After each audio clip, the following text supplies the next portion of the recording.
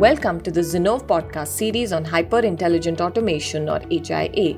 HIA is a technology born from the confluence of AI and RPA, evolving from a conventional automation tool to a strategic enterprise game changer. In this series, we bring to you our conversations with leading automation gurus and industry mavericks on how they are defining new possibilities and business outcomes through automation. Hello, everyone, and welcome to this brand new episode of the Zinnov podcast's Hyper-Intelligent Automation series. I am Praveen Badada, and I lead the digital transformation and private equity practice at Zinnov. I am very excited to be here today and very delighted to be hosting today's session. Automation has been a hot topic over the last several years, which gained even more prominence in the wake of COVID-19. Automation, in its several avatars, has been leveraged across several different verticals to combat some of the worst effects of the pandemic. The automation space is further heating up with the entry of tech giants and the accelerated growth strategy that they are leveraging to gain a firm foothold. To help us gain perspectives on how the automation space will shape up over the next few years, I have with me today Charles Lamanna, Corporate Vice President at Microsoft. Charles is an industry incumbent who has witnessed and pioneered the evolution of the automation space. Charles incepted Metrics Hub, a cloud performance management startup, which was eventually acquired by Microsoft in 2013. And since then, he has held a number of key engineering management and product leadership roles within Microsoft. He currently leads the low-code application charter at Microsoft, including the much-revered Microsoft Power Automate platform. Charles, welcome to this episode of Zinnov podcast, and it's really great to have you with us today. Thank you for having me, Praveen. I'm really excited for the discussion. Lots of great things to talk about in the automation space these days. Absolutely. And thank you once again for being here. Let me just get started with the automation space and the larger macro dynamics there, right? This space has been abuzz with acquisitions and VC investments gaining momentum over the course of last several quarters, and more specifically in the last year, right, in 2020 itself. Perhaps Microsoft created the biggest buzz when you guys made the announcement of Softomotive acquisition, and a lot of stories started unfolding around your focus on this particular industry. So I'm really keen to get started by asking you about what really prompted the Microsoft shift towards the automation space. What are the different things that you're trying? In general, I think it'll be great if you can help the audience unpack the Microsoft automation story a little bit, Charles. Absolutely. So what we really noticed and what we heard from our customers was that automation really is at the heart of how they think about modern workplace productivity, as well as how they think about business applications. And so it just kept coming up, and we kept hearing feature requests around what was Microsoft Flow at the time, as well as the rest of the Power Platform, which really started to pull us towards going deeper and deeper into the automation space and make sure that we have a really first-class, comprehensive automation offering. So it really started and ends with what we've heard from our customers over time, and that's how so much is built at Microsoft. And there's a whole bunch of reasons and trends in the industry, like just a growing demand for applications and digital solutions, as well as a shortage of developers and a shortage of IT professionals, which really caused our customers to be so hungry and have such a big appetite for automation solutions. And when we look at why or how Microsoft entered the market, we like to always make sure that we have a really unique and valuable perspective for our customers. And when it comes to automation, there's really three core things that we kind of wrote down as our principles when we launched Power Automate and entered this space. The first being that we believe very strongly that automation should be cloud first and cloud native. Basically, what we've seen in the past is a lot of automation solutions were either only desktop applications or on-premise server-based offerings. But we believed that no matter what happens, that the automation solutions of the future are going to be cloud first, because that makes it so easy to get started. That makes it so easy to govern what you create. And it really gives you scale and flexibility and agility that all of our customers expect. And this is no different than what we see in basically every other software category. The second item is that we really believe that automation is going to be low code in nature. This is just like what we've done for the rest of the Power Platform with Power BI, Power Apps, and Power Virtual Agent. We believe that automation should have a development environment that's accessible to everybody. Whether you're a business user, an IT professional, or a professional developer, you can use a low-code solution to get started and get value. And that dramatically increases the potential audience of the automation solution. And the third one, and it's definitely not the least important one, the third one is that automation is going to be a lot more than just UI automation. In the past, one of the big trends in the market has been robotic process automation, which is historically very centered around UI automation and Windows-based automation. That's necessary but insufficient to really enable the automation and efficiency that our customers crave. So things like API connectivity and AI capabilities like natural language understanding or document understanding are all going to be key ingredients to the future of automation. So those are really our three core vision items. And based on that, that's why the Softomotive acquisition made tons of sense. And that's why customers have been so excited and so delighted about adding that to the Power Automate family. And as we go look to the next few years, we think these principles really are holding true based on what we're hearing from our customers. And we're very excited to see where the market goes. Great. Thank you for that insight and the three-pronged principles, Charles, on which Microsoft is really unfolding the automation strategy. I think picking on those principles, Microsoft has traditionally been focused on as a pro code, pro developer products, right? Your products are consumed by a lot of IT professionals and developers across the world, right? And over the last several years, you've continued to make progress. You acquired GitHub, which is now part of your suites and products. And then all of a sudden you have this, kind of messaging around low code, no code platforms and the whole talk around focus on citizen developers and things like those, right? So from a customer perspective, do you intend to combine these kind of pro code, pro developer products along with these low code, no code capabilities?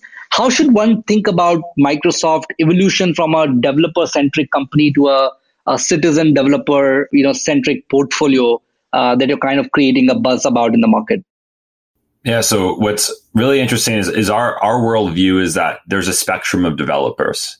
On one end, that's where the citizen developers live. That's no code, low code.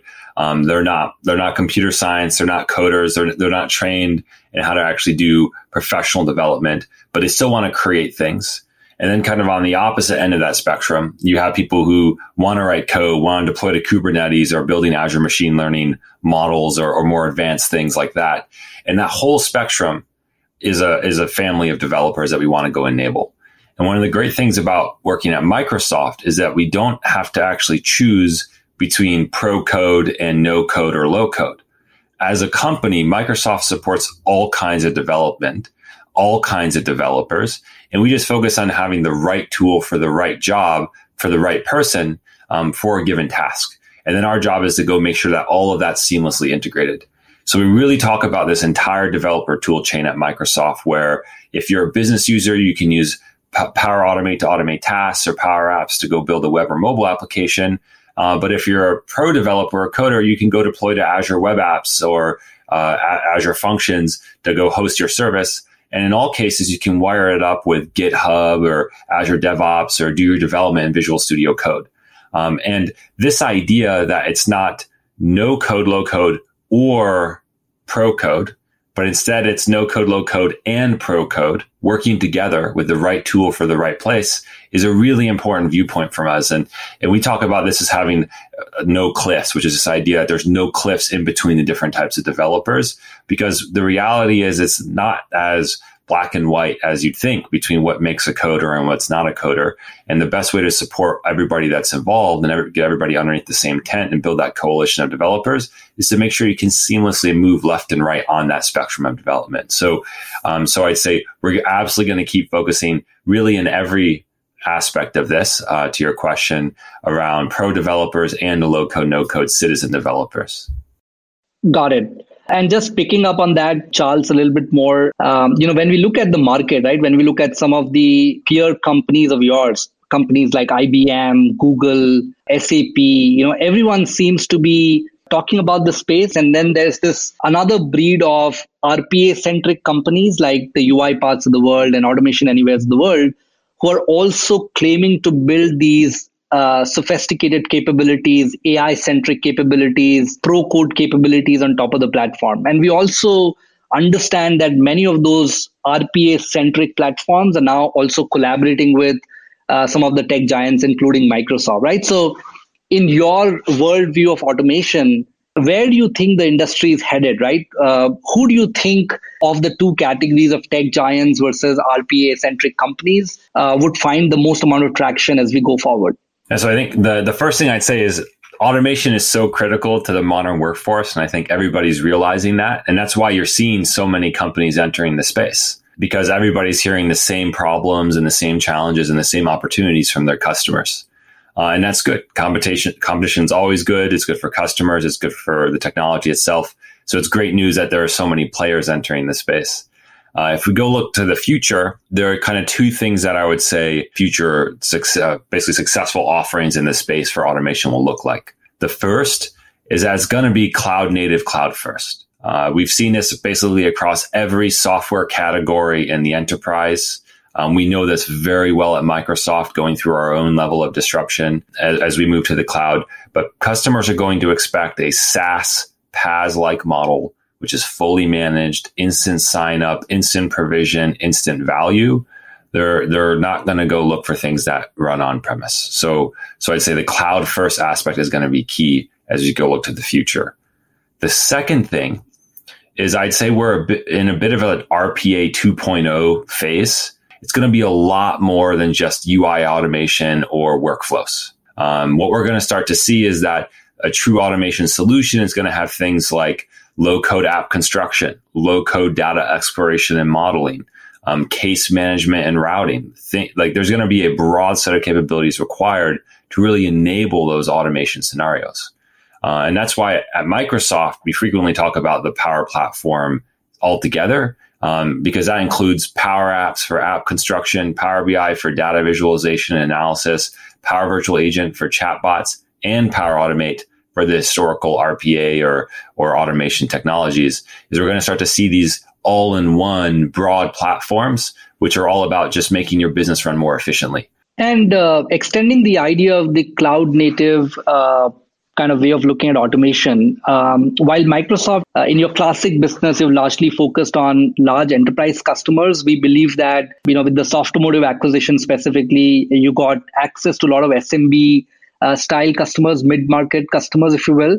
So I'm just very keen to understand, in terms of your strategy around Power Automate and the platform, would you continue to go after the traditional large enterprise base that Microsoft is very popular with, or with this whole cloud native premise, there'll be a lot of kind of activity or interest in the SMB space as well? What are you really seeing in the market today with respect to SMB adoption of automation technologies? Yeah, so I think what's interesting is for two reasons, we really think that we can bring automation to everybody in the world. And I really mean everybody. Individuals, small companies, medium companies, large enterprise, Fortune 500.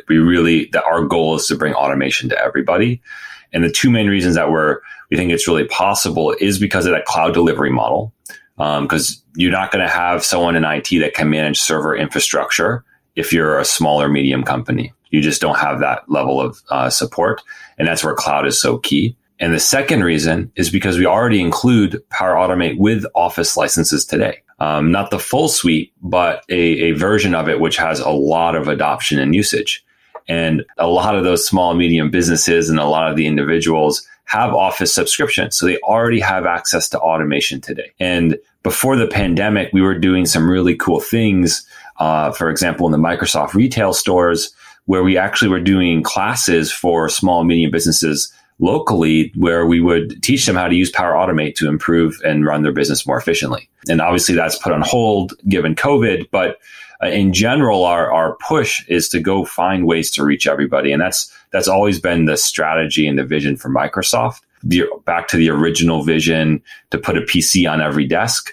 And now our updated mission statement to empower everybody and every organization in the world to do more. We really want to go enable companies and users of all sizes and all ability to automate tasks, because we think it's just going to be the future of office work. And assuming that automation will become a key priority next year because of the economic situation and the COVID-related scenarios, what is the roadmap plan for Power Platform in 2021? Are there any specific announcements or features that you are particularly excited about and customers should look forward to? Give us a sneak peek into what's in store for Power Platform in 2021. Yeah, so I think one of the big things that we're really focused on is how do we continue to make it easier to govern and secure and operate a large scale automation practice, particularly where you have thousands, potentially in some companies, citizen bot builders, people who aren't professional automators, but they're building bots or doing automation tasks or building workflows outside of IT. How do you govern them and trust that things are actually operating in a secure and compliant way? And that's been a big focus for a long time in the Power Platform, and it's going to continue to be a focus in 2021. And it may not be the most exciting aspect of the roadmap, but I would say it's really one of the probably the most common conversations we have with customers as they go do big Power Automate or automation rollouts at their company, is how can they actually govern and control it? Because it's always about how do you do the bottoms up innovation, empower everybody, go improve their business process. So that's kind of the first item. The second item is a little more exciting. And this one definitely, I'd say, gets me out of bed in the morning, which is how we're going to increasingly use artificial intelligence to help guide people to create automation. And this is really an important distinction, because today in Power Automate, we have dozens and dozens of advanced AI features for things like image recognition, document understanding, natural language extraction, and so on. But what we're going to do now with AI is we're actually going to help people identify which processes and which workflows they can automate.